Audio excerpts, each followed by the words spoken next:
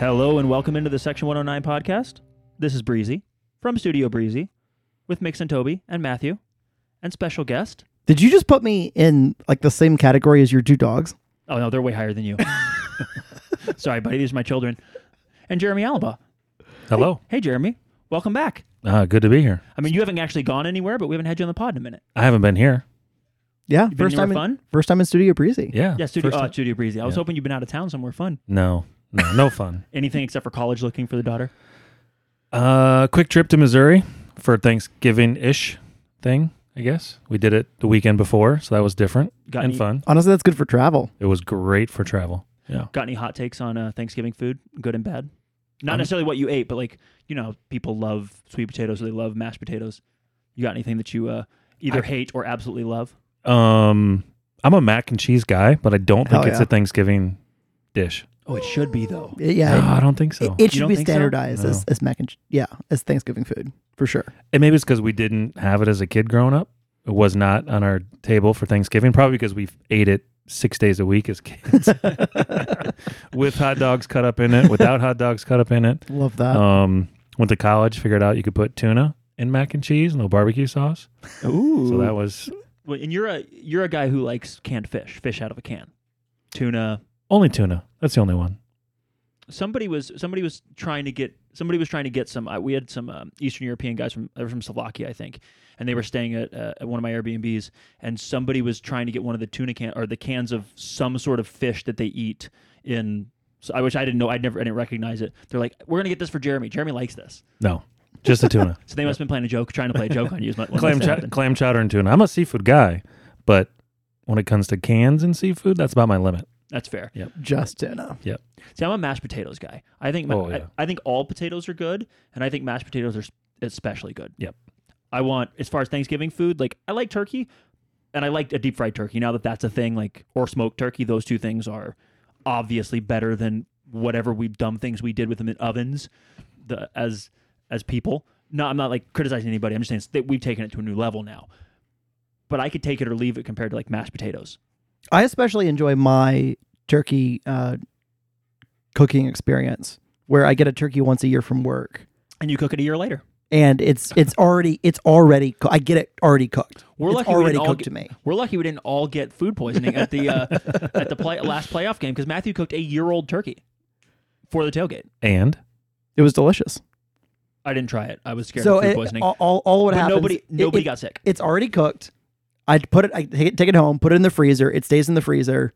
for a year. I bring it out. It was the only reason he cooked Thought- it is because it was time for him to get a new one. Yeah, that's true. That's actually true. The tailgate was in part an excuse just to cook the turkey. It was also a lovely time. True.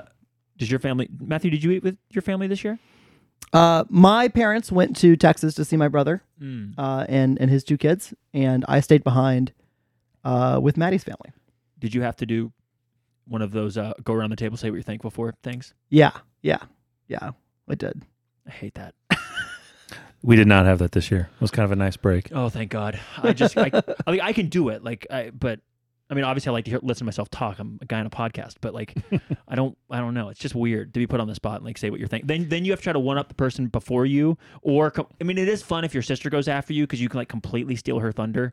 But like, you know, other than that, it's not. Yeah. There's a lot of pressure. It is. A lot. So I was with her family, and I was just like, I'm thankful for this one, pointing to her, and kept it short and sweet. And like, number one, it's true, and number two, Smart. Pandering always works. yeah, absolutely. Hashtag lobbyist. When in Rome. Absolutely. Well, Jeremy, we have a direct question, and I can tell you why we asked this, but what was the first soccer game you watched after the loss to Michigan Stars? Ooh. When did Liverpool play next? That weekend? I don't remember. Maybe. Matthew may know. I don't remember exactly. It was a while. Yeah, it was a while. If it was anything, it would have been that weekend. Because we played Sunday night, so Liverpool Right. would have already played, I think. Yeah, it would have not been till the next weekend, whatever it was. Maybe it was a league that shall not be mentioned playoff game or Liverpool game, but it was definitely... Liverpool played on. They played on Tuesday, Nope. right afterwards Nope. in the Champions League. Oh, and then it was the Tottenham game at Party Yes. Foul that I Yep. saw you at. Yep. That would be it. Yeah, because the reason we asked is because Rod mentioned that he didn't even watch a single soccer game for like an entire week. Because that's how I knew I was really sad. Yeah. Or something of that. I'm Yeah. paraphrasing, but Yeah. I don't think I watched anything until the Spurs game, the Spurs Liverpool game that weekend. Like a week later, I watched, and then it was like a USL Championship playoff game. I think San Antonio's. We game can against- say USL. Okay. Yep. Yeah, we Yep, can say okay. Just want to make sure. this isn't the other podcast. Yeah, that one took a while. Yeah. And again, not so much because of the performance or who we lost to or anything like that. It was the end, right? There's finality there, and also because the way things were setting up to potentially have a game at home, which would have been huge after not having a playoff game and then having a semi and then having a potential after Cal United lost of having the final at home, but it didn't happen, and we moved on. It just didn't. I didn't move on by Tuesday, that's for sure. Yeah, that's fair. yeah, that was a hard one, but also thank God they scored early. It was way better Like, to if I'm give being up that goal in the Yeah. 53rd minute as opposed to the 88th minute. 87th, yeah. True, I would agree. Because as soon as they scored, I just went shit. Nope. That was I it. mean, and I had like a little bit of hope, right? But then it meant like we were just hoping because we knew how they were going to set up, knew how they were going to defend, and then it's like, well, now we just got to get one back so that we can go to penalties because the chances of us getting two are very diminished with how they're going to defend. And it was just, it was easy. It was easy to see the writing on the wall and go, well, shit, it was a good season. Yeah, I think I don't know if this will ever like be widely available, but I turned to Johnny because he was filming us in 109. It wasn't like immediately when the goal was scored, but it was not long after that. I think I just like turned straight to the camera and was just like, well, and like we talked a lot. this one's probably done. We talked a lot right before that, like trying to say out loud, like bracing ourselves. Like sometimes you get playoffed, and we got playoffed. Like, Yeah. we, that the playoffs are a crapshoot. It's the reason they're fun because every team has hope. Right. And I mean, you look at Michigan Stars went and won a NISA title. Like I don't think anybody can make a genuine claim they were the best team in the league this year. But it's not about being the best team in the league in American sports for whatever reason. It's about winning the playoffs. It's Right. about, Yep. And sometimes you win the playoffs because you have momentum. Yeah. Sometimes you win the playoffs because you're set up for it, which I would say Which they are, Michigan was 100%. very much set up for. Absolutely. And credit to them. That's the system that we have. And they're a good team. Like they do what they do well. Right. But like you saw over the season, we were the better team. Maybe not just against them, but in general across the league. Like our record was better. Yep. There's a reason we were the 2 seed. It's also, I mean, like, so the World Cup's going on right now, and we've seen multiple examples in some drastic forms of like the better team does not always win. Yeah, look at Germany. I mean, like, you've got Argentina and Saudi Arabia, Yeah. example. You've got the Canada Belgium example. Like sometimes you're the better team and you don't win. You didn't have to throw in Canada being the better team as an example. You dirty Canuck. No, you get. That's what makes the World Cup cool. Is like looking at That's what makes single elimination anything cool. fun. Right. Makes it fun. And also terrible. Yeah. Yeah. So I'm gonna skip ahead. Do you have a high moment, a best moment, and a worst moment, or a high moment and a low moment for both the men's and the women's seasons? I want to divide them up. And you can stall a little bit if you want Matthew and I to kind of give our highs and our low moments. And I'll tell you my high moment for the season was beating Memphis in the Open Cup because of how we did, because we just came out on fucking fire. And that game, and especially as the season went on, that win looked and felt much better. Yeah, Memphis was incredibly good As Memphis this year. State, like I didn't think Memphis was that good. Like on the night, I was so surprised and so happy. Like I thought we could do it, but like to do it like we did was just like whoa. And then like the longer the season went on, the longer Memphis State good. It was just like that's such a statement win. And then the low moment was obviously losing in the semifinal. Like that was, it just was what it was. But that was always going to be either the highest moment or the lowest moment, depending on if we won the final. Obviously after that. Yeah, I mean, like, there's obviously Memphis for me. There was San Diego away, and really that entire California trip was just so good to be out there with people, to go to those games. The Cal United game, sucked because we gave up 2 goals and ended up drawing that game. But it was just such a fun. Going to Cal United for us is always fun. Like that's our road trip. That's our number one. That's our road trip. That's our bro trip. Yeah. Done it 4 times or 3 times? 3 times now. Yeah. And it's just a great road trip. It's a good environment. A really tough team to play against. So, the guys are always up for it because it's Cal United. And, jumping out in front, getting that second goal, and then obviously they're a great team. They came back and then, just fighting for the point and then coming out to San Diego and just, we weren't great in that first half, but the comeback, the way we played in the second half, it felt like we finally put everything that Rod had been talking about throughout the season, playing good football, playing it well, controlling, dominating a game. It finally came in the second half of the Albion game. Yeah. Road wins are unbelievable, but there's nothing like a good road tie. I mean, I know that sounds crazy, but you sound just like Matthew. Oh man, yeah. like you just, yeah. 2 sickos on the couch over here. Yeah. Sitting diagonal from each other, so we're okay. But there's there's just something about that, like like you said, to see the fight to get the result. Yeah. And we've seen that now the last 2 times we went to Cal United away. Very, very different scenarios, very different teams, but giving up 2 goals against Cal United in a row and then fighting to hold on to the tie. It feels a lot different than the kind of steel that we got out there on my birthday in 2021. With Stop the steal. Oh, sorry. Wrong podcast. It feels so good to get something out of a game sometimes that maybe you should have gotten more out, but then maybe you also could have on another day could have easily lost. I love a good road points, no matter how they come and no matter what they are good. Matthew, before we let Jeremy go, do you have any women's highs and lows? Pally did nothing wrong. Damn right. That win at home. It's kind of easy to pick because it was our only win, but that was the high moment. Playing with a player down for 70 minutes or whatever it was. It was calm down. It was 60 minutes. It was 49. Was it in the second half she got? No, still in the first half, right? Yeah. Into the first half. Yeah. I remember it being listen, in my mind it was like the 16th minute and we battled back for the whole game. Just fought and scrapped. Yeah. I mean, we did. My only regret about that is that I was not there to actually see it live. If I had to say a different one that I was there for, the Nashville away game for the first game back was incredible, even though we got absolutely mollywopped. The 1-0 game that we fought away to Knoxville in the regular season, it was a crushing loss.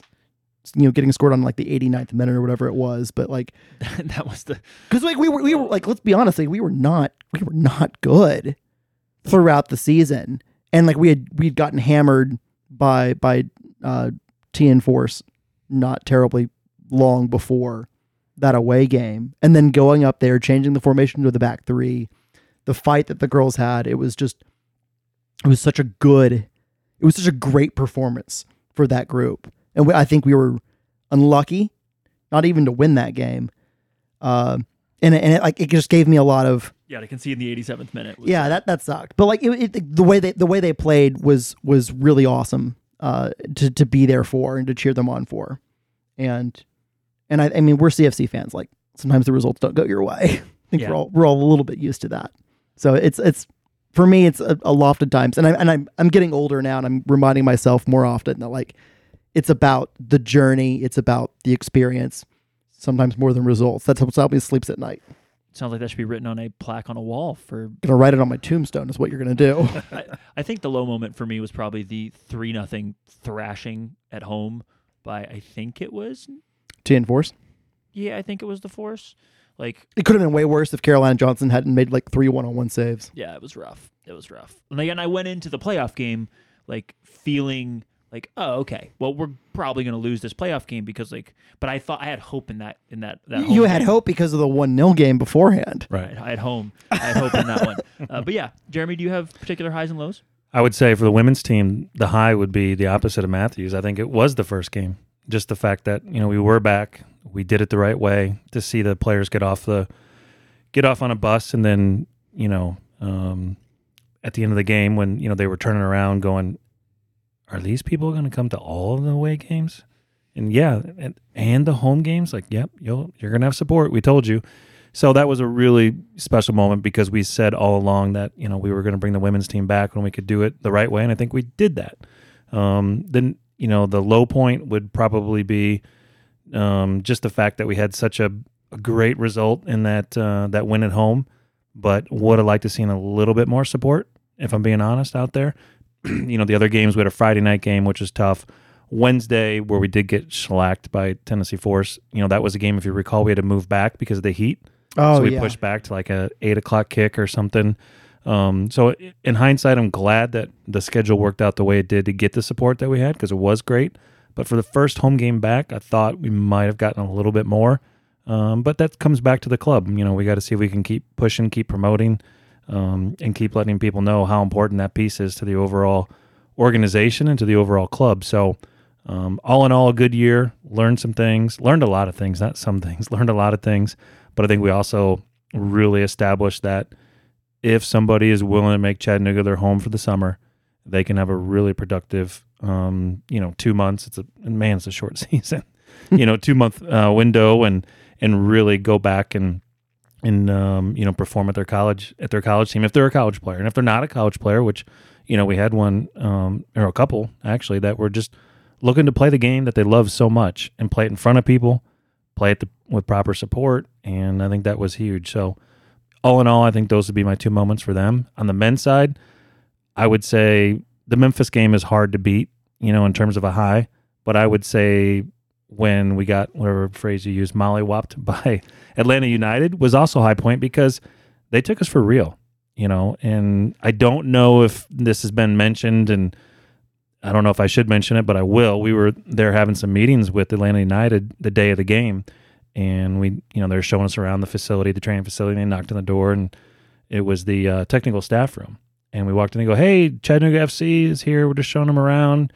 And all of a sudden, laptops got closed, whiteboards got covered, and it was like, oh, they really have a scout on us, for real. So they knew what was going on. Then we go upstairs to eat lunch with some members of the staff, front office and technical staff, and we're up there eating lunch, and they got these 3 big TVs in the lunchroom. One of them had some random, maybe it was a Liga MX game or something on, and then they had our previous game against Memphis on loop. It might even been the Valley United game because we played them before. Yeah. Right? And it was and they had that on, and then the other thing was the schedule for the day, like what time the kick around was at Kennesaw and blah, blah, blah, and all that. So that was a high for me in the sense that an MLS team took us for real, took us serious, and obviously the results showed that they did, but they didn't just pass it off as, oh, we got to get through this game. I mean, they knew they were up for a unique challenge because I think they had an idea that Rod was not going to sit in and play, 5-4-1 or just try to skate by with the result. He was going to play his brand of football, our brand of football, and they were prepared for it. And I took that as a high point. Low point, no question, has to be dropping that semifinal at home. I think that goes without saying. I think it was tough. Yeah. And, hard to have real closure as well, just because of at the end of it, rain and, just disappointment. But it was a tough one. So I picked 2 losses for high and low. Man, something's going on here. I'd like to adjust my high point slightly, and it's to write this moment of the thought in my head of the Atlanta United coaching staff having to suffer through 11 sports to watch us play at Valley United. First of all, sometimes Spanish, sometimes English commentating with players that you can't actually see who were doing what. Fully zoomed all the way out. That is the thought. The thought in my head right then was just magnificent. Yeah, First of all, it is forever my Cuju. It is not 11 sports. They don't get any. Well, they just got bought, so it'll be somebody different by the time next season. DAZN allegedly. Yeah. DAZN. Right? And look, DAZN's big. They have the Serie A rights in Italy, or the Champions League rights in Italy. I think it's the Serie A. No, it's Serie A rights. They're big. They have other rights too, but they're big. I'm looking forward to them finding a way to fuck it up a little bit more. Just a little bit more than it was. It'll be just slightly less than. 11 was slightly better than my Cuju, but It's like one less turd when there's 3 turds. Still 2 turds. What was it like to conduct 2 coaching searches in the same year? It was challenging. Unfortunately, I've had to do a handful of coaching searches in my career in this role, not just here, but in St. Louis. So you kind of get used to it, and you get better as you go along in terms of that. But it was exhausting, and especially with and I said it before, so it's no secret, but especially with the women's search. I mean, obviously, everything that's gone on in our women's football, society culture has made those, searches and those discussions and those conversations just that much more rigorous in terms of making sure we're providing an environment where players are safe, which is crazy to say, but that's the reality. So it took a little bit of time with that one. The men's one was a little bit quicker, also just because, that things occurred and all that stuff. But it was hopefully something I don't have to go through again. Is 2 in 1 year. That would be tough. But really, really happy with how everything turned out and in the direction that we're going. Do you take anything that you can share from those 2 coaching searches? 'Cause I'm sure they're all different, but like going forward, is there like one thing I'm not going to do is, or one thing I'm, super glad that we did is? Just be thorough and really have conversations with a lot of different people.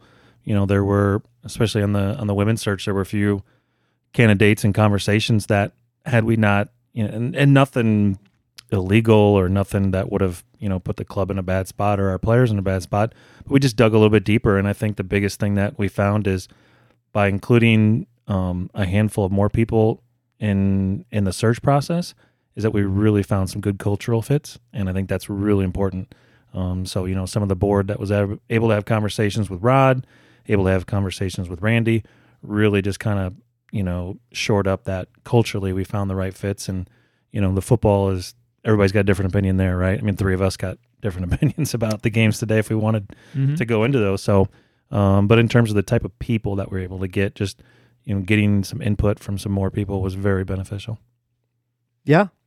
I don't know what you're talking about, though, when it comes to the way football is supposed to be played, because Matthew's now a full Rod truther. That's like possibly even the most annoying thing of the last year. He gets really mad now when the goalkeeper in an international game clears it when they could clearly just pass it out to the wing when it's like, well, and I'm not talking like a wild pass, like right. A pass that anybody could hit, but they're just not thinking about it. He gets upset, and previously he was like he applauds like a good clearance. So I also noticed the "following is winning" bumper sticker was gone off your car. Is that? Yeah, I know. Did you take that off or somebody steal it? So absolutely, it's still there, and I want to point out that he removed it at the U.S. Wales game at the very, very end, where Kellen Acosta makes that foul on Gareth Bale to make sure that Bale doesn't have a chance to save the World Cup for the U.S. Right? Yeah, correct. Yeah. And Breezy's standing in the back of tailgate, so he knows what happened there. I'm in the front row, like at one of the tables. Kellen Acosta like just bear hugs the guy down, and I just stood up and started applauding. And to be fair, everybody went crazy about that because we were all like, "Oh no, no, no! Oh, thank God!" Yeah, that's why Kellen was in there. Fouling is still winning. He could have followed his runner on the goal, but anyway. And I want to point out that just because we play with possession, just because we try to play beautiful football and like really, be the protagonist, take the game to other teams, like Pep's teams were also like the best at fouling and still are. So there's always a place for smart fouling in football. He's been fully converted. He's just really trying to hedge. Perfect. Just jumping around here from thing to thing. Why does the WPSL act like it's high school soccer and do rolling subs?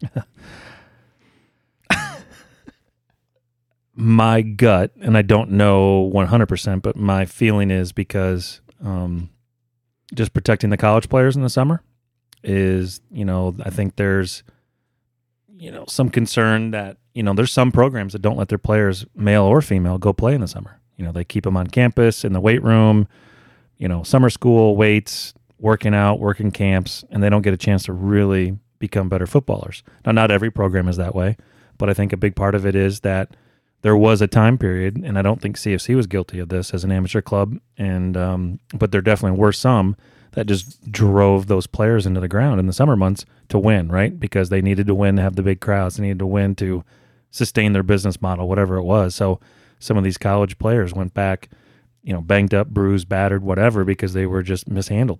So I think especially on the women's side where the depth isn't necessarily as deep, if a Division I school has 4 players, get injured in the summer months, that's a big hole to fill that, they have to. Like, Bill's team, West Florida this year, had like 2 or 3 guys with knee injuries during the summer months. Now, he still made the tournament. I was going to say they made it all the way to the conference final. And got into the NCAAs. And so they were able to, get through that adversity of those injuries, where on the women's side, not every program is going to be able to do that. So I think it goes back to just making sure the players aren't getting fried out, probably mentally as well, for some of them. So could it be done better and limited entry? So similar to the college rules, out for the half in the first one re-entry in the second. I personally would be in favor of that, especially if we're trying to prepare players for the college season. Why not have them play within the college substitution rules? Yeah. And if you're trying to prepare players for a professional route as well. So I don't know if that's something that ever gets brought up. We haven't been to a WPSL AGM. That's not true. There was a virtual one last year, but we all know how those virtual meetings go. Yeah, turn your camera off and work on everything else. So maybe it gets brought up this year. We'll see. But that would be my gut. And it's like anything, it can be abused or it can be used the right way. If it's used the right way, it makes sense. But you can also abuse it and kill a game off. And we saw a team in our conference do that. Breezy is looking at me like he's about ready to come out of his skin. It kind of made me mad that we didn't take advantage of it, because North Alabama or Alabama FC, one of the 2 Alabama teams, did it there's 3 subs every 5 minutes, right, throughout the whole, and so it broke up the game, and it also they had fresh legs, just constantly, so frustrating. Yeah. And so I think, by the way, but I think if it's a thing, we should do it. I want to win, and if they're gonna let you cheat, cheat. Yeah. Breezy's about to start up his own factory so he can import some talent too. Darn right. I'm gonna go the George Yunchai model. What on earth has gone wrong with your favorite English club, Liverpool? I think every club goes through those moments, right, where it just doesn't click. And I think losing.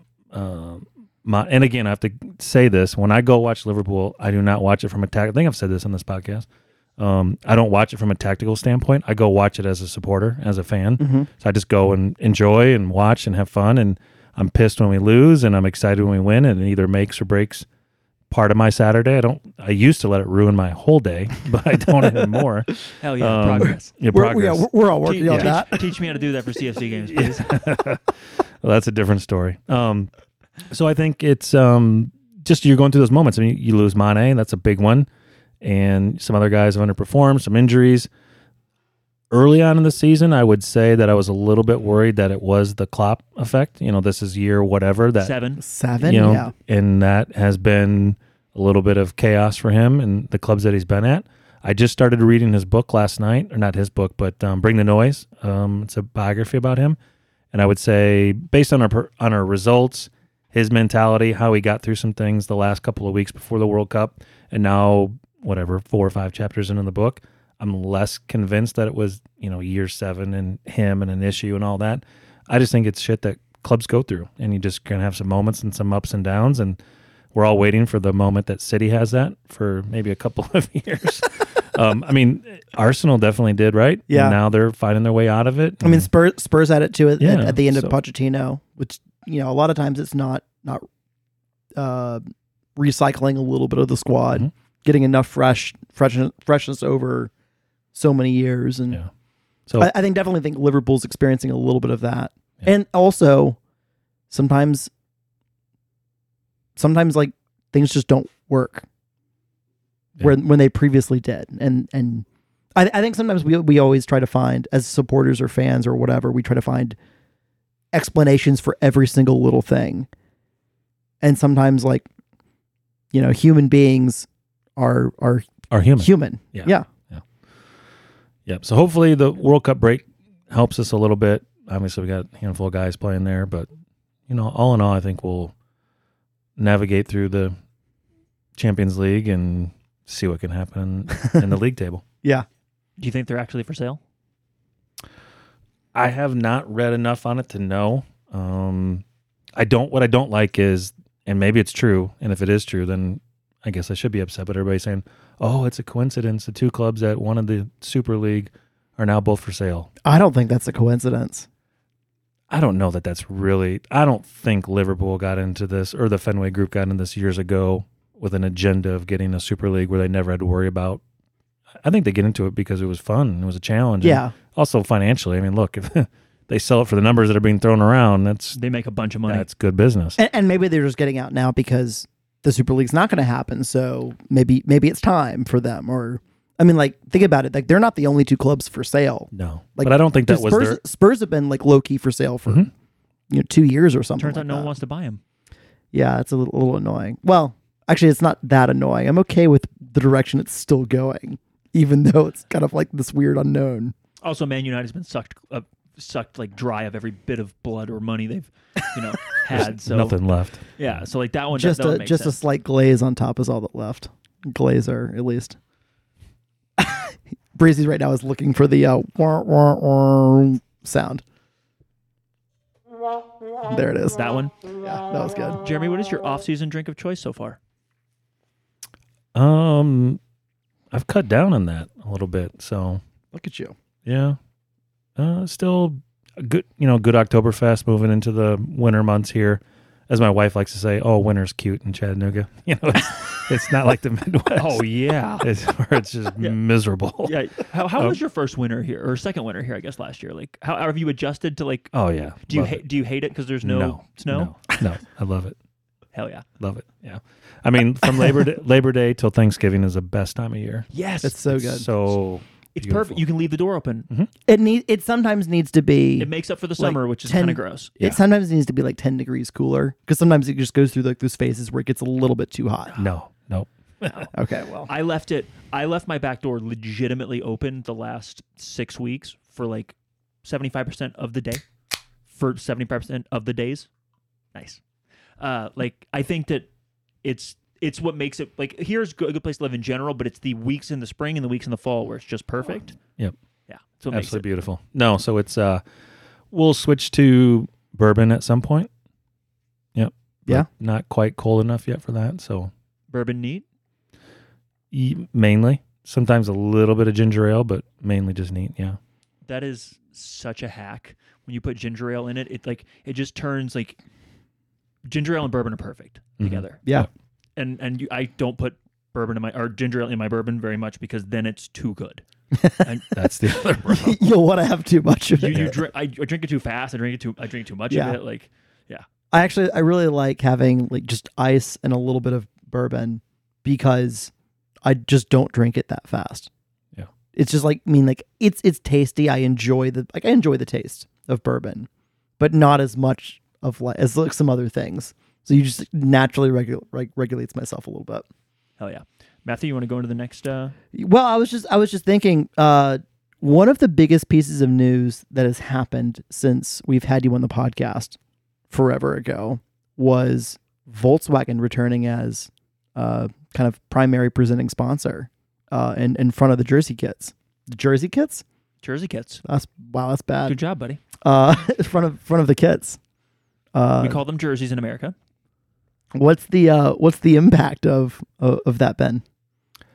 I think there was Shout out Madison. Yeah, shout out Madison. That's for sure. And shout out many others too, but yeah, we'll stick with Madison on that one for sure. I think it was a little bit of a sign, to people that this project of going pro, because I do think there were some people that are like, oh, well, they're because CFC went pro, they didn't want to be a part of it or what happened. And we won't get into, all of that. But I think the big thing is that I think it was a sign that, we were valued as a club, and really because of how they went about the partnership this year. I mean, I don't know if the fans necessarily saw it as much. I hope they did. But obviously the tie-in with Wolfsburg and VW and everything really showed more this year, I think, than any other year.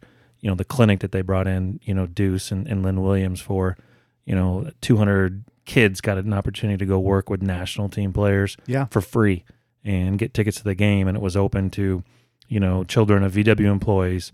And we kept the rest of it within the CFC family, so to speak. So, our affiliate, North Georgia, soccer academy, the CFC, the foundation, all the different community partners that Chris Ray works with. I mean, all those kids had a chance to get registered, and we maxed it out. And then it looked like, VW had taken over Findlay for the day. Yeah. And they some of the commercials that they're running in conjunction with the World Cup were filmed at Findlay.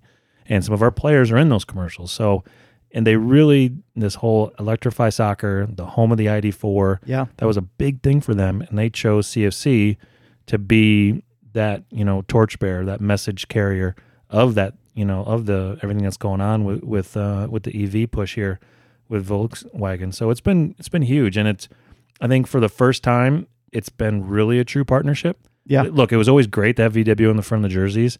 I think it brought a lot of eyeballs to the club and a lot of things. But that's why we call them partnerships and not sponsorships, because we really want a partner, somebody that's going to allow us to open more doors, somebody that's going to allow us to do new things, and vice versa. And I think so we really saw that with them this year. But the jersey, the kit, whatever you want to call it, looks great with that on it. And we're thankful to have them back and looking forward to the future. So I think it was a shot in the arm. Yeah. And I think it was at a time where, new coach coming in, women's team coming back, this unknown of some things going into whatever year 3 it was of pro, I think 2020, third year. Mm-hmm. What does it look like? And so to get a little bit of momentum, a little shot in the arm from having VW as a real partner, I think was massive. Yeah. I love it. I was definitely glad to have them back. Just aesthetically, like I liked Louisiana Hot Sauce. I didn't hate it as much as a lot of people did for the non-symmetrical logo, but just like there's nothing more iconic with soccer in this country and with the history of CFC than VW. Yeah, true. Let's move on to like some kind of more specific 2022 CFC related questions, and we'll give you kind of a general one. How would you rate CFC 2022 from a holistic perspective? Like 1 to 10, maybe use letters like A to F if you want to. If you use numbers, 10 being the best it could ever be. That includes men's team on the field, women's team on the field, men's and women's teams off the field, partnerships, tickets, all the things. So I want to stick with letter grades because education major, that makes more sense in my math abilities. So I would say overall for everything, I would give us a solid B. Not quite a B plus, but just a good, solid, heavy B. Okay. Yep. Why? I think for a lot of the reasons we've talked about so far. We brought the women's team back. We showed that you can treat those athletes the right way and do things the right way, while at the same time having a men's team there. And that was a question that people had is what was it going to look like? How is it going to be done? So that's part of it. If you look at the crowds, we finished 4th in attendance across all Division III professional clubs, regardless of the league. We had hoped to be in the top 3, but a couple people outperformed us that we weren't banking on. So trust me, we're learning from some things they did and making some changes heading into 23 on that side. Partnerships were amazing. We really raised the level of engagement with our partners and some of the things that we're able to do, from giveaways to the fireworks that people, some of our partners, presented and helped put on. So all the off the field stuff, was definitely a solid B. And I say on the field too. I mean, we had some great streaks where we won a bunch of games on the men's side. Obviously the women's team had a few more struggles on that side. So that evens it out a little bit. I don't think the men's team was an A in terms of on the field. I would say they were a solid B too. So I would just, put everything together, throw it in the mixing bowl, mesh it up, and I think a good solid B comes out. Yeah. Okay. What are the? I'm going off script here, Breezy. So don't be looking at the thing. What are some of the most immediate things that you think? Let's say like if we did everything the same in 2023, and that was also a B. what are some of the immediate things that we can do to turn that B into a B+ or an A-? So what changes do we need to make? Yeah.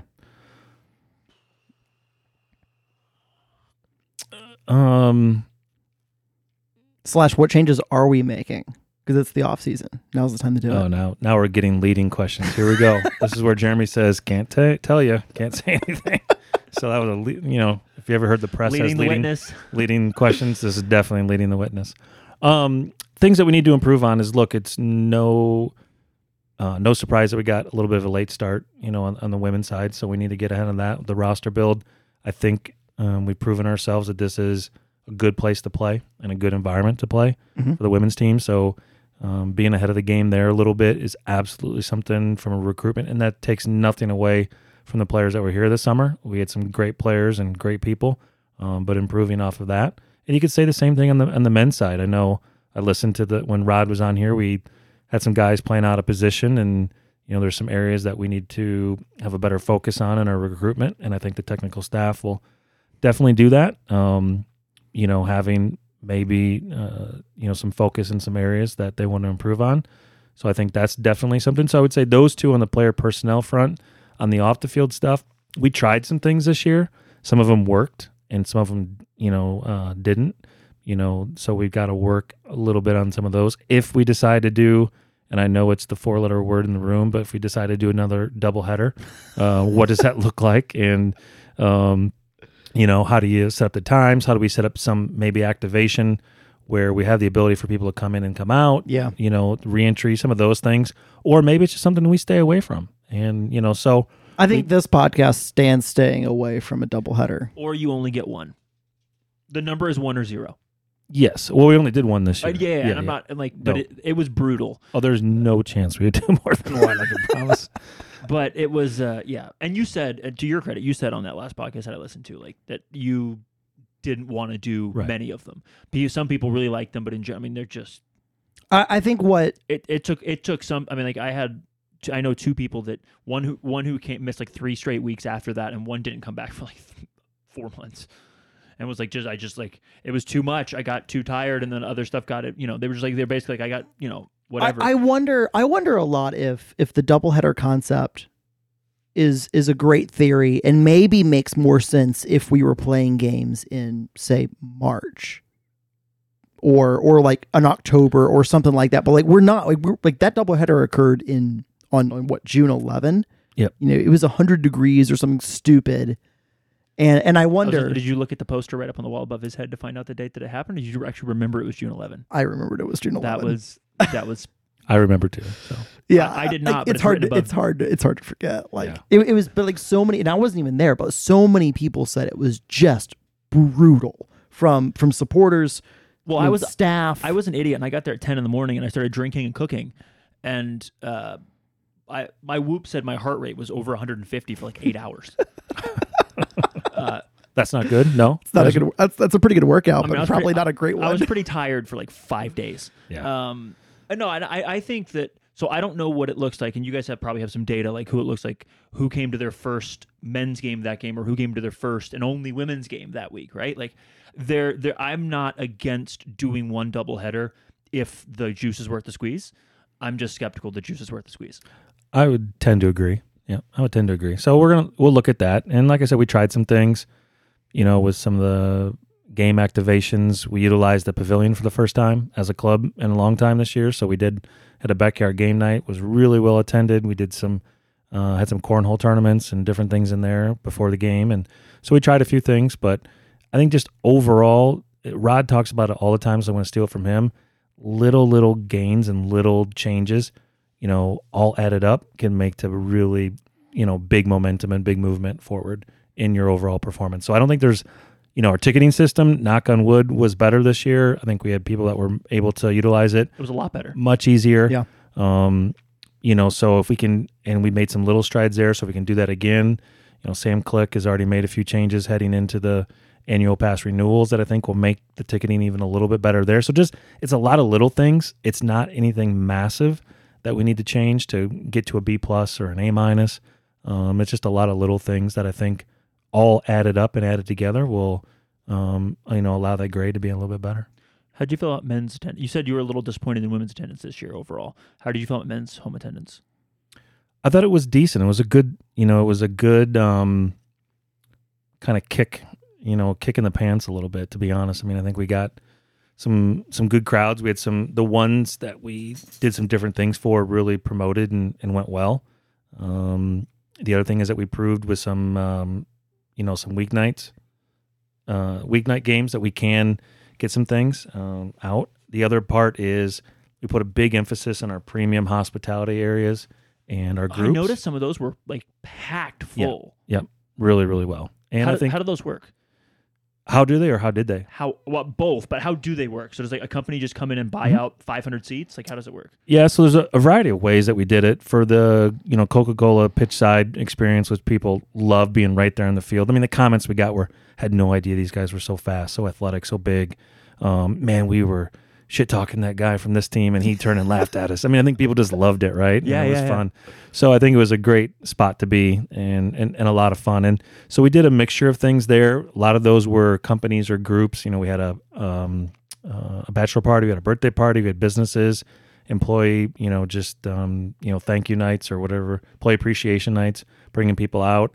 Up on the Bud Light Plaza, we had massive groups. I mean, U.S. Express, Colonial Chemical, I'm going to miss a few other, but we had a lot of good groups up there.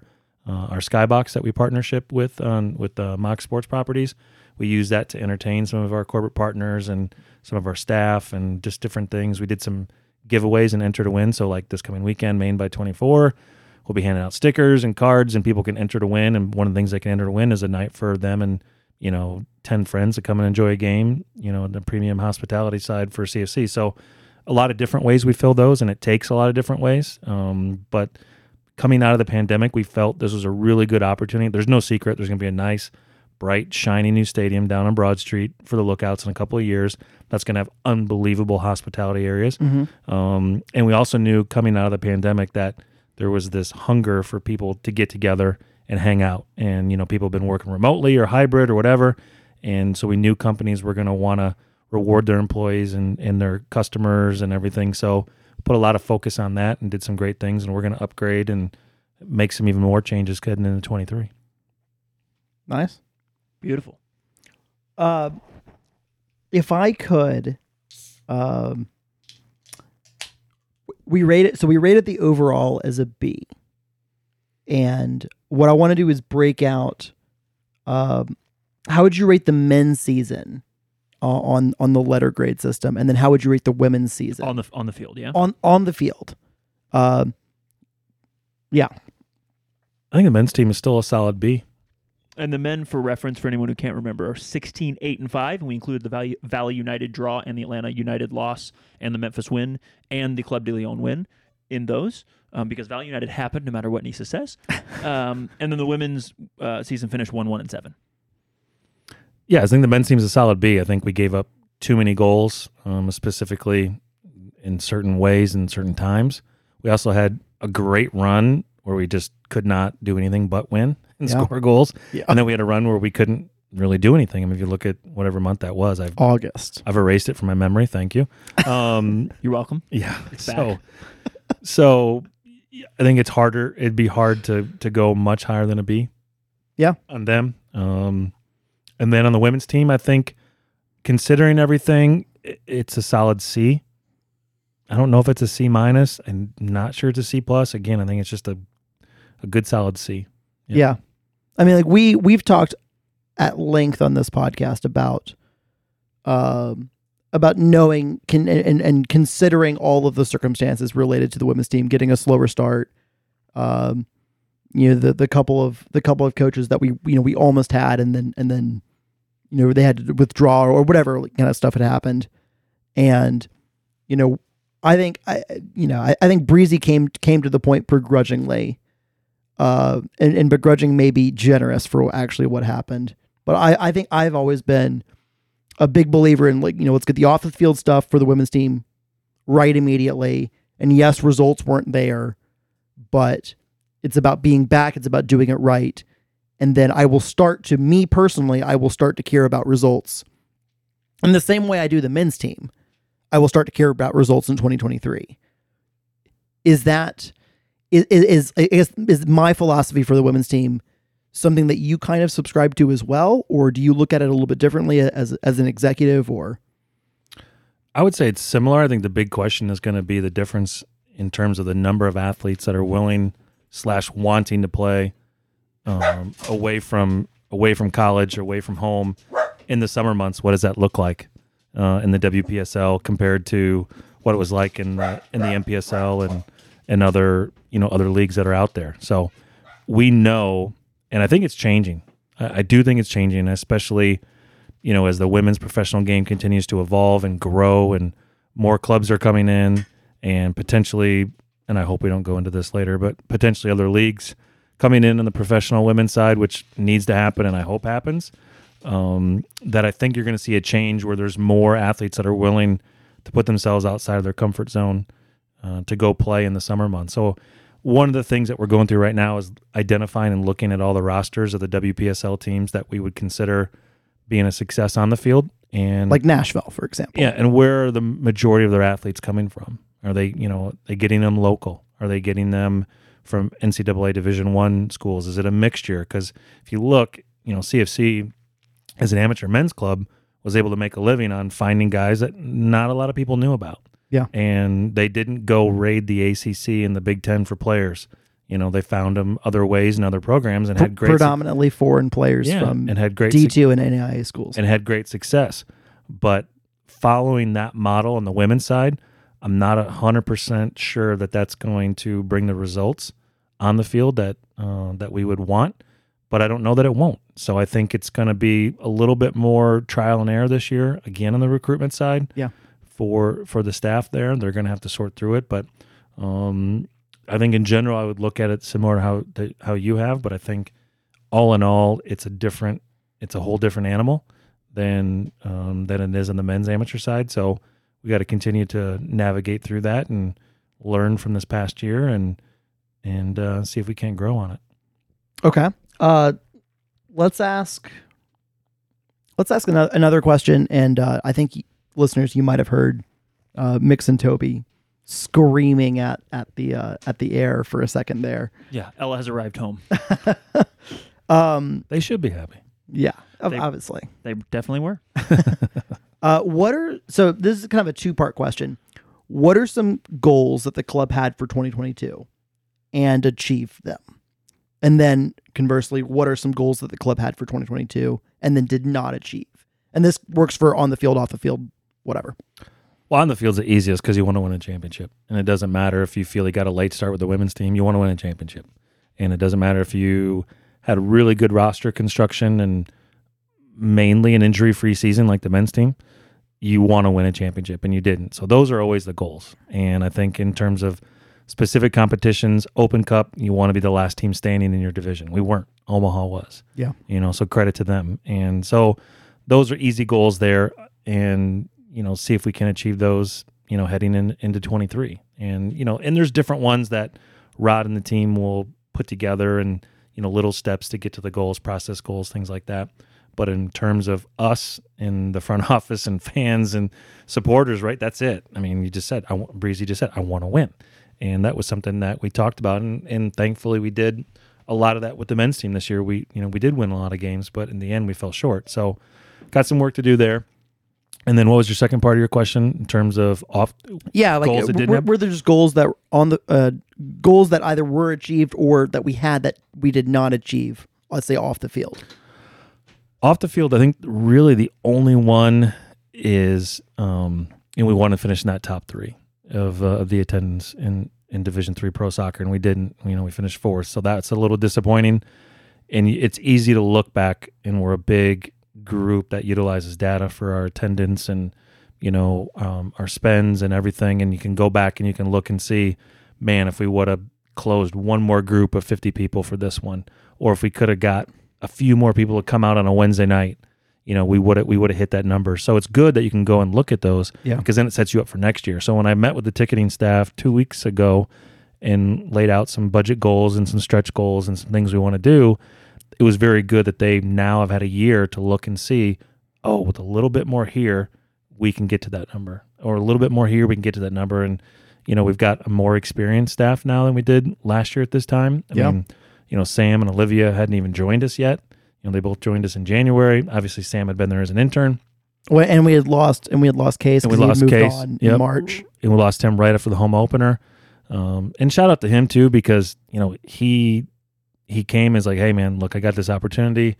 Here's what's going to evolve. Man, I just don't know if I can say no, but I'm not leaving before the first game. We said we're going to have a good year off the field. We set these marks, and I just want to make sure I'm not going to leave it. So credit to him, because that doesn't always happen. Yeah. So, and in terms of those little pieces, I think we wanted to expand our reach and our branding a little bit. So the women's crest rolling out, and what that turned into was we hit that one. Smo and his staff doing some different things on the merch side, being able to do personalization now for jerseys in house, little things like that. So I think it's a lot of little things. Yeah. And our game production, we wanted to be able to utilize our video board better and do more there for our partners and more engagement. And now we set the bar. There's another step we have to get to, because I said it before here, is that, when people come to a professional stadium, they have certain expectations.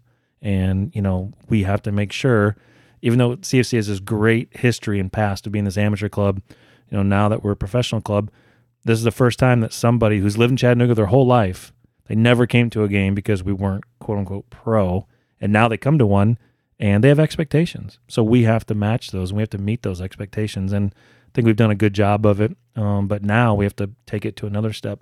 And that's just one example. And our partnership with Finley Stadium is a big piece of that, and what people think and how they view a stadium. So I think all in all, those are some things. So there wasn't really anything that we missed on, just the attendance piece, and a few other little things here and there, but for the most part, it was all right. Love it. What are you most excited when we talk about looking forward towards 2023? What's the thing you're most excited for? Having a full year of a quote-unquote normal seasons. In 21, if you remember, we started with the Legends Cup, which is crazy, right? Because you talk about the doubleheader and how tired people were. I mean, our staff was fried after that thing. And I'm glad we did it, because the thing was great. I think we were the right venue to do it. I think we put on a good show. I think we took care of the teams that were here. Honestly, it helped us with the recruiting in 22, because everybody had been in Chattanooga for an extended amount of time. Yeah. So people realized they either liked it or they didn't. And we had some players like, I was there for 10 days. I'm good. No, thanks. And we had other players who are like, I can play there? Sure. Where do I sign? I want to know, you're not going to tell me this, but I want to know names of those players, so that if we ever play them again, I can tell them they were wrong and bad, and they should feel bad about it. And that they suck at soccer. Fuck them. Yeah.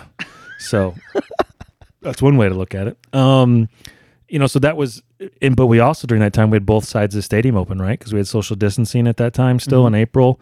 And then we kind of started to get out of it. And then boom, we get smacked with Labor Day. I mean, 2021, one of our lowest crowds is Labor Day weekend at home against Detroit City. So you're thinking that should be, obviously they beat us in Legends Cup. You would think people would show up. It'd be a good crowd. Nobody from Detroit traveled. I mean, maybe 5 people. It was like 4 or 5. And that was a 4-day weekend or a 3-day weekend, whatever those are called, where you get an extra day off.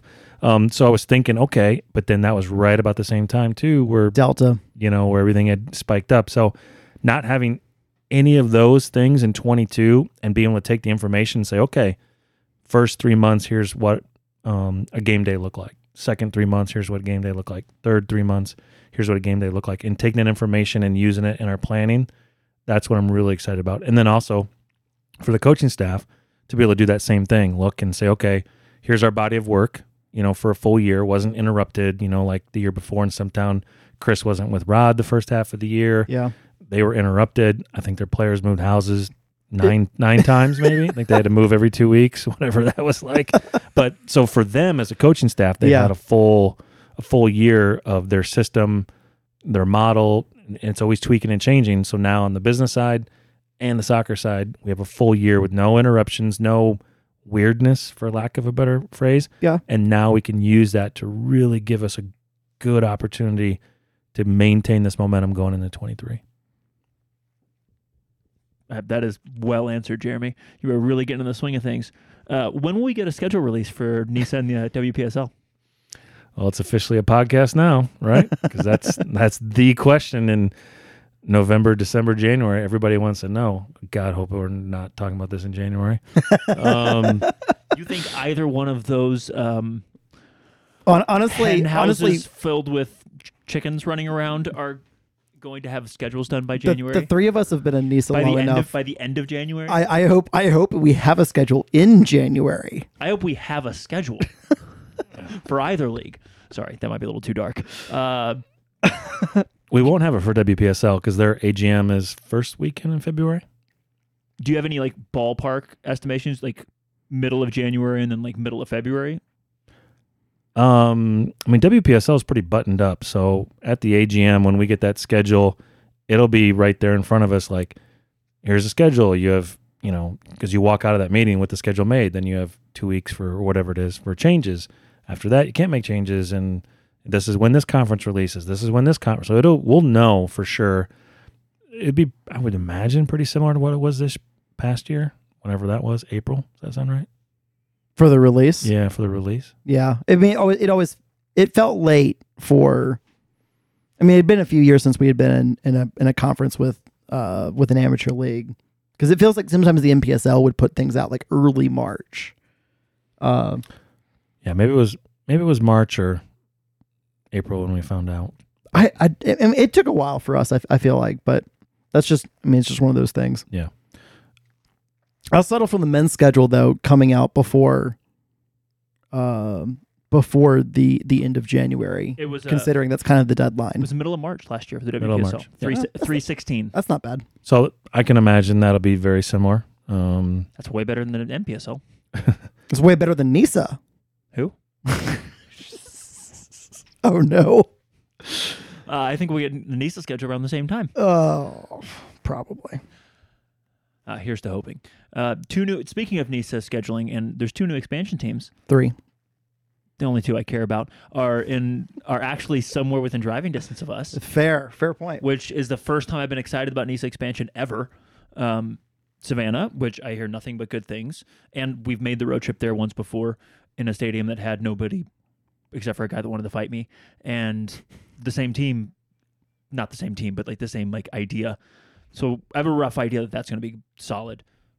But Club de Leon and Savannah, how excited are you to schedule bus trips?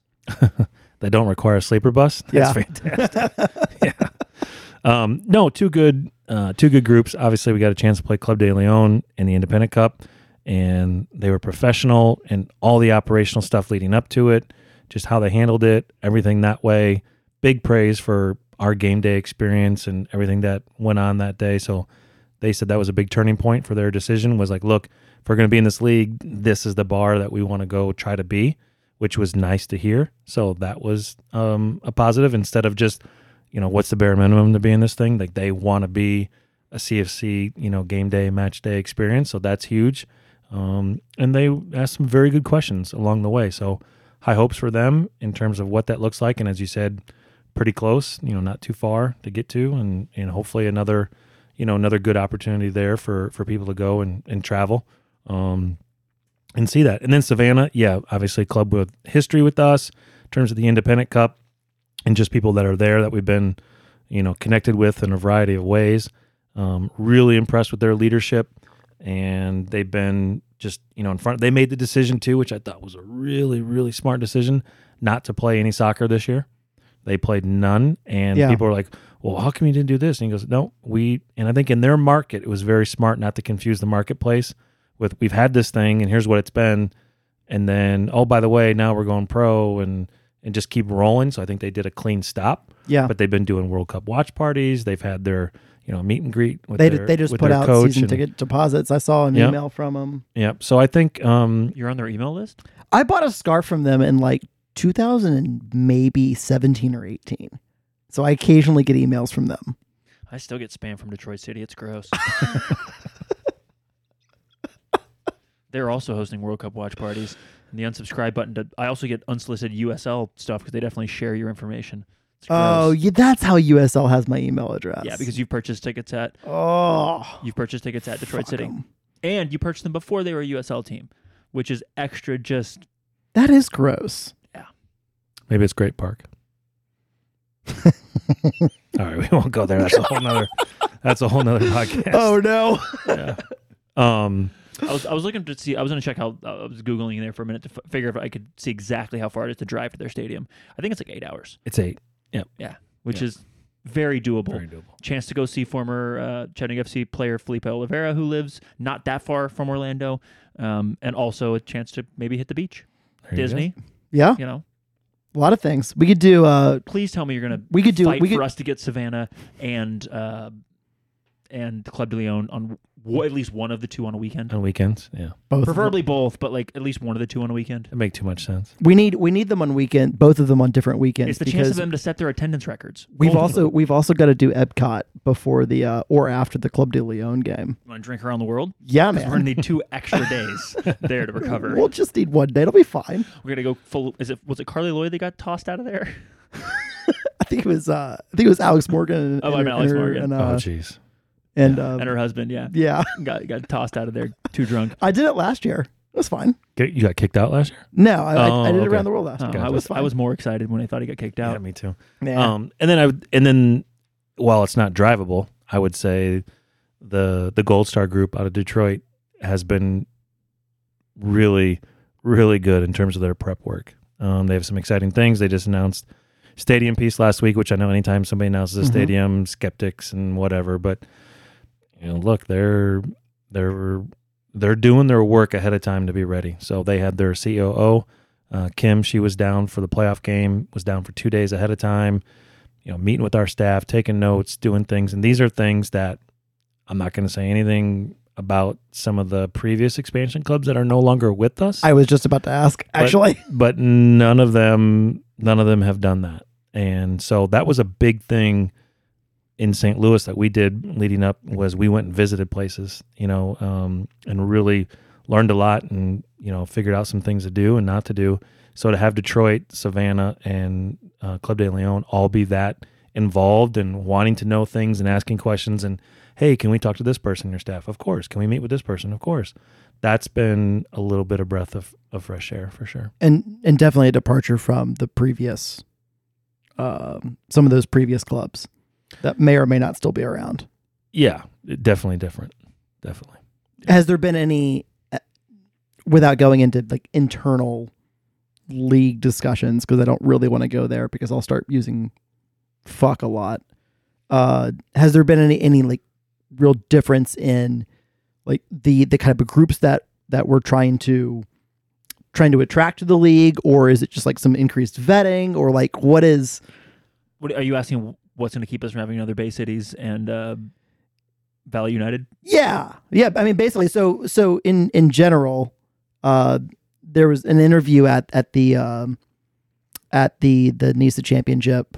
I guess the day before the NISA Championship, the commissioner talked a lot about some of the struggles that the league had with Bay Cities dropping out midseason because they never had any money in the first place. That's my editorializing, and Valley United's issues with violating immigration law. And not that I was right about that or anything. Shout out Valley United. That was pretty ballsy. But he talked about increased standards and all these other things to make sure this never happens again. And maybe you don't see that because you're not in Chicago or San Diego or wherever the hell the other third office is. But have you seen? I mean, Gold Star Savannah and Club de Leon seem different than maybe take Valley aside, but the Bay Cities, Syracuse under Samir and Flower City. Is there a big difference that you can tell, or is there something going on that we just don't see, or kind of what's the difference here? These groups seem to be a little bit more prepared, better leadership in terms of the people that are working with them and leading those projects. And I think these are groups that if you're going to have a dinner party, imagine a NISA dinner party. Holy smokes. Listen, we've had one of those in Troy, Michigan. Well, that was a different story. That's a bar party. Yeah. You wouldn't give these new groups the wrong address for the dinner party. You'd be like, hey, yeah, here's my house. Come on in. We're going to have a party. you know, you don't even need to bring a dish. No, we're good. We got you covered. And you would enjoy having them there. Let's just leave it at that. Okay. They seem different. Yes. Okay. And Jeremy was built for answering Matt's questions. Player announcements for men. Because I'm skipping over that last question that Matthew wrote in the show notes. That's not nice, Matthew. You can't talk about throwing people off bridges. Player announcements for men, returning players. When might we see ballpark those things start to come out? Here pretty soon. And I know that's not a date, but that's the reality is that, you know, because of the World Cup, the season ended earlier. So you're just now seeing other leagues and clubs putting out stuff about their players and such. So we'll follow suit here pretty soon with who's returning, who isn't, who might be, all those typical year-end type things. Yeah. Sooner than later, for sure. Yep. Why do we do them essentially all at the same time? What do you mean? Instead of, and not like a instead drip. Instead of drip, trickle, trickle, let somebody get their... So like El Paso and Phoenix have mostly done kind of a drip. Of who's coming back and who's not? Like one at a time, two at a time, that type of thing. Whereas some other clubs like Louisville put out their list of like all their returners and then nothing related to whoever they had not like already secured. Like clubs do it different ways. I think we're curious about like why we choose the way we do it. You know, I think for us, it's still a learning process for our fans and for our staff, right? That this is in the NPSL days. Well, majority of our staff wasn't around. There were no announcements, right? Hey, season's over. We either won or we lost. Oh no, we got an announcement when the official roster got released after the first game. Right. So or as like 3 days until the first game. Yeah. So there's no trickery or I don't know. There is strategy behind it. I would say with the signings, you always, there's been, guys that are signed on the same day and one will get announced and next one won't get announced for 10 days, because when somebody comes, you want to kind of give them their moment, give fans the opportunity to reach out to them. When it comes to the closure of a roster, sometimes it can be just better when it's all done at once in terms of that. So, and every contract situation is different too, because you have options. You have, guys that don't have options, guys that are free agents that, we're speaking with, and, some that are free agents that we're not speaking with from this past season. So it's just a different way to look at it in each club. And I think for us, I think the one thing that this supporter base does a really good job is welcoming people and then also thanking them.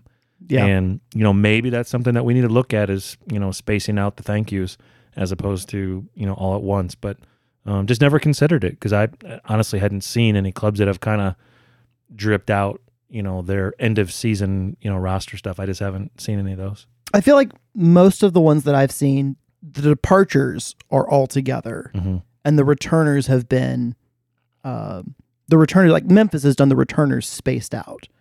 I think they've, it was a very public thing. Well, number one, it was a very public thing that. Do they have a returning coach yet? No.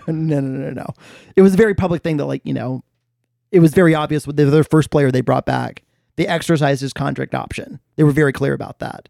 And it was the sporting director or something talking about the signing and not their head coach, who had not yet announced that they had not announced that he was going to Charleston. And I think they were one of the few ones to really truly space those out, which is a massive departure for them because they used to not have any signings until like March. My gut is that it's my gut, so I could be completely wrong. But the clubs that are spacing out those things are players that they're either redoing the deals with and not necessarily just directly picking up their options, or guys that they didn't have an option on, but the player wanted to come back, the club wanted to come back. It just took time to work it out. So you don't want to delay all of the information, when it comes that way. So that could be why. I also think it's just fun for players to be able to get, and for fans to be able to get, like, if 6 people get announced at once, and obviously, like, it usually it's the returners, and then like it does become one at a time. But if you bring back, if Marcus comes back, for example, and you announce Marcus by himself, then everybody gets to celebrate the Golden Ball guy coming back, right? And the Golden Ball guy doesn't overshadow if Tate comes back, and Tate's the right back, and the right back doesn't get as much love because that's how like people that score goals get more love, right? Like maybe they get less interactions, but if they're spread out, maybe they get more interactions because it's you get your day in the sun type of thing. Yep. I don't know. Just a thought. Open tryouts happening for always for men's and women's team. Always. Yep. Beautiful. Any idea on when those might happen? The men's will be mid-January. I haven't finalized the date 100% because there's a few other things in work that may push up our start date. So we may be starting preseason a little bit earlier than we had originally thought, which if that comes to fruition, I think will be a fun thing and a good thing. We can talk about that later on further episodes or somebody else can talk about it. But yeah, mid-January. And then the women's team, those open tryouts are tentatively scheduled for similar mid-February, early February. When it comes to college players, when they're on a published break, it allows them to go on tryouts. So if it's a President's Day weekend, there's no school. Friday once class is out, they don't come back until Tuesday. Then they can go to trials and do things that way on the weekend. So, and for listeners, that's significantly earlier than the open routes we had. Yes, previously for the women's team. Very much so. Which kind of leads into, some of the changes and some of the, you talked about areas that we want to improve on. Is, one of the things, and again, these are always difficult to make happen because you're not necessarily in control. But, could we do what we used to do on the men's amateur side and have, a significant club, country, somebody come in and play us in a preseason match? Yeah. And that was one of the things that the women's team staff really wanted to do, is try to utilize an opportunity to bring in some players to look at, but then also try to find, and again, it's just more difficult because there's not as many, pro women's teams, right, to come in. I mean, there's only X amount in the NWSL, and majority of them are not going to play on turf, so it's a challenge. But there could be maybe a small CONCACAF country whose U23s or their full national team, is looking for, opportunity for a game and, may want to come to Chattanooga, and that could be a great opportunity for us. So those are some things we're working on, so that earlier trial date in February could maybe flow into something else for the women's team in March, April-ish. We're working on that, and we'll see how that comes together. Any chance we get I think that was white versus blue, or light blue versus dark blue, I don't remember, but they basically split out in an intra-squad scrimmage back in the NPSL days that was open to fans. You can do that for the men's or the women's team, but basically a preseason game. We kind of stopped doing it once we started getting actual, real friendlies in competition. But often in those very, very early days, 2009, 2010, 2011, there would be some sort of blue versus white. There was later than that, but yeah. On the women's side, yeah, probably. On the men's side, doubtful, but it'll also depend on the earlier start. If we start preseason earlier than we were anticipating because of an opportunity to get a good match in place, then maybe that could happen. It's been kicked around a little bit, but the biggest thing is you really want your team to be, and I think we've done a good job of this even going back to 2020, is be as prepared as you can for that first match. And I think if you look at our starts, now granted we stumbled and tied, Bobcats at home this year, but I think I have my own reason why that happened. I'm happy to tell you later. Darwin Espinal doing Darwin Espinal shit? No, I think the majority of our guys have never played in front of more than 50 people, and they're crapping themselves. And then Darwin Espinal did Darwin Espinal. Oh, shit, Yeah. It fits. Yeah. So, hey, but another reason to have a preseason open game at home. Yeah. So giving the opportunity, for good quality matches, and we're fortunate where we're located, we can pick up great matches. And, so that's a big plus for us and something that we need to hopefully continue to take advantage of. But, so we'll see. So I wouldn't rule out an inter squad thing for people to come and see. Some ideas have been thrown around that maybe we'll look at. I would also just selfishly love so there's not that many women's games in general. The season is short. It's 2 months. So an extra game, and I know it is really tough sometimes to get enough women's players because of college and their season's running or not being released or they're still in school or whatever else. And so I would just love an excuse, because maybe you can't get the full team there, but I would love an excuse to come out and see them play in the preseason if you can't get regular games. I mean, even an inter-squad scrimmage is awesome, I think. Yep. Well, and you can cheer for the blue team in one half and the white team the other half, or there's all sorts of fun, stupid stuff you can do. Well, you're assuming that our jerseys are going to be blue and white. I was assuming the practice kits probably were going to be, or the pennies, but I was just thinking oh my God, we're going gold and pink. You don't have to necessarily do one half or one half. You could just be consistent support of everybody at once, and just that exact or that No, somebody has to win and somebody has to lose. just it's soccer, like they're draws. They're like just like noise in the drums once before the season starts for a lot of these players, especially women's players. Like, on the men's side, like if you come from NISA, Oh, the women's team was not nervous. They loved it. Like in Nashville, like when, they turn around like every game. And then I remember Randy and somebody else is like, oh yeah, and just wait till the home games. There'll be even more of them. Oh, wow. The men's teams were the ones that crapped their pants. That was the one. Yes. Yeah, it makes sense. a lot of those players had done this before. They'd played in front of us before. Granted, they were on the other side of the. I mean, we got to start. Weight of a city on their shoulders, man. All this is telling me joke is we about got to it. start. We got to start like recruiting like players that aren't soft as Charmin. No, Kevin. He said it was a theory. He didn't say it was true for sure. You need to calm down. it's true. Kevin Gonzalez definitely said like, and some other players said it too, like on the podcast, like you really feel what it means to like have Yes. like a city that like cares, and he's like it's really different, and it's a lot. Mm-hmm. I mean, Ian Sarah, who if you think about his experience here, I don't know if He played it on a Wednesday night. Oh, It was the Wednesday night game, Chicago game. Yeah, it was a Wednesday, so and it was nobody there. Trust me, I've seen those numbers. It was not a good. It was not a good. We won't talk about the weekday 2021 games. 2022 weekday games were better, for sure, and my mentality was better. Shout out to Rich Mazingo from the Lookouts. We took the staff there in 21, took the interns and staff to a Lookouts game, like on a Tuesday or Wednesday, and sitting there, and I see him, and I wave him down. He comes over and talks, and what's going on? And he goes, I go, decent crowd. He goes, it's a weekday. He goes, don't get worked up about it. And so, like, for me, to my staff, was like, I took that and ran with it. Like, we worked hard to, push the groups that, weekday, we had a networking night. Mm-hmm. It was a great turnout. And so we're going to build on that for 23, and we've learned some lessons. But like old Jeremy would have been freaking out on Tuesday before a Wednesday game, looking at the numbers. It's the reality of it's weekdays. I was watching the Blues hockey game there night, and I'm like, what a crowd for Monday. I'm like, you should have a crowd for Monday. Like, people should want to come and watch you play. Old Jeremy came out for a minute. Yes, exactly. It's like CFC should have a big crowd for Wednesday. I mean, and that's what sucked this year, the scheduling. Yeah. Our two most important regular season home games were during the weekday, and that sucked. Yeah. Yeah. So. And then we had almost a month off at the end of the season. So go to war next season for a few things. I don't think the schedule was that bad for us. But it wasn't. No. But those were two things that were tough to overcome. Yep. How did the Wolfsburg partnership look in 2022? Aside from mentioning about like Volkswagen and Wolfsburg and like the camp with Lynn Williams and Clinton MC. But what are the ways that maybe we're looking, if we are, to expand or adjust the partnership in 2023?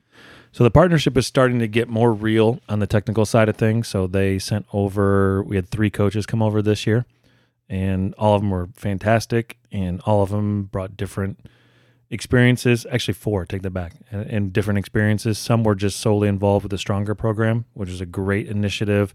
Really cool to see that take off and being able to get out to Highland Park Commons and seeing that happen. Some were involved here for some training. Took one up to a Nashville SC game to see the stadium, and he was blown away. Some of them got to go down to Atlanta and meet with academy staff, technical staff down there, and then obviously meet with our staff, with our academy coaches, with Rod and his staff and Randy. So it was really beneficial, and it's starting to get real. We're not there yet. You're not going to see 3 guys getting dropped in on loan or 3 women getting dropped in on loan deals for the summer. Sorry. That's just not going to happen. But we're getting into things where we're talking about being able to take over some of our most talented younger academy players to Germany for 8 to 10 days on their spring break this coming spring. Not sure. Wow.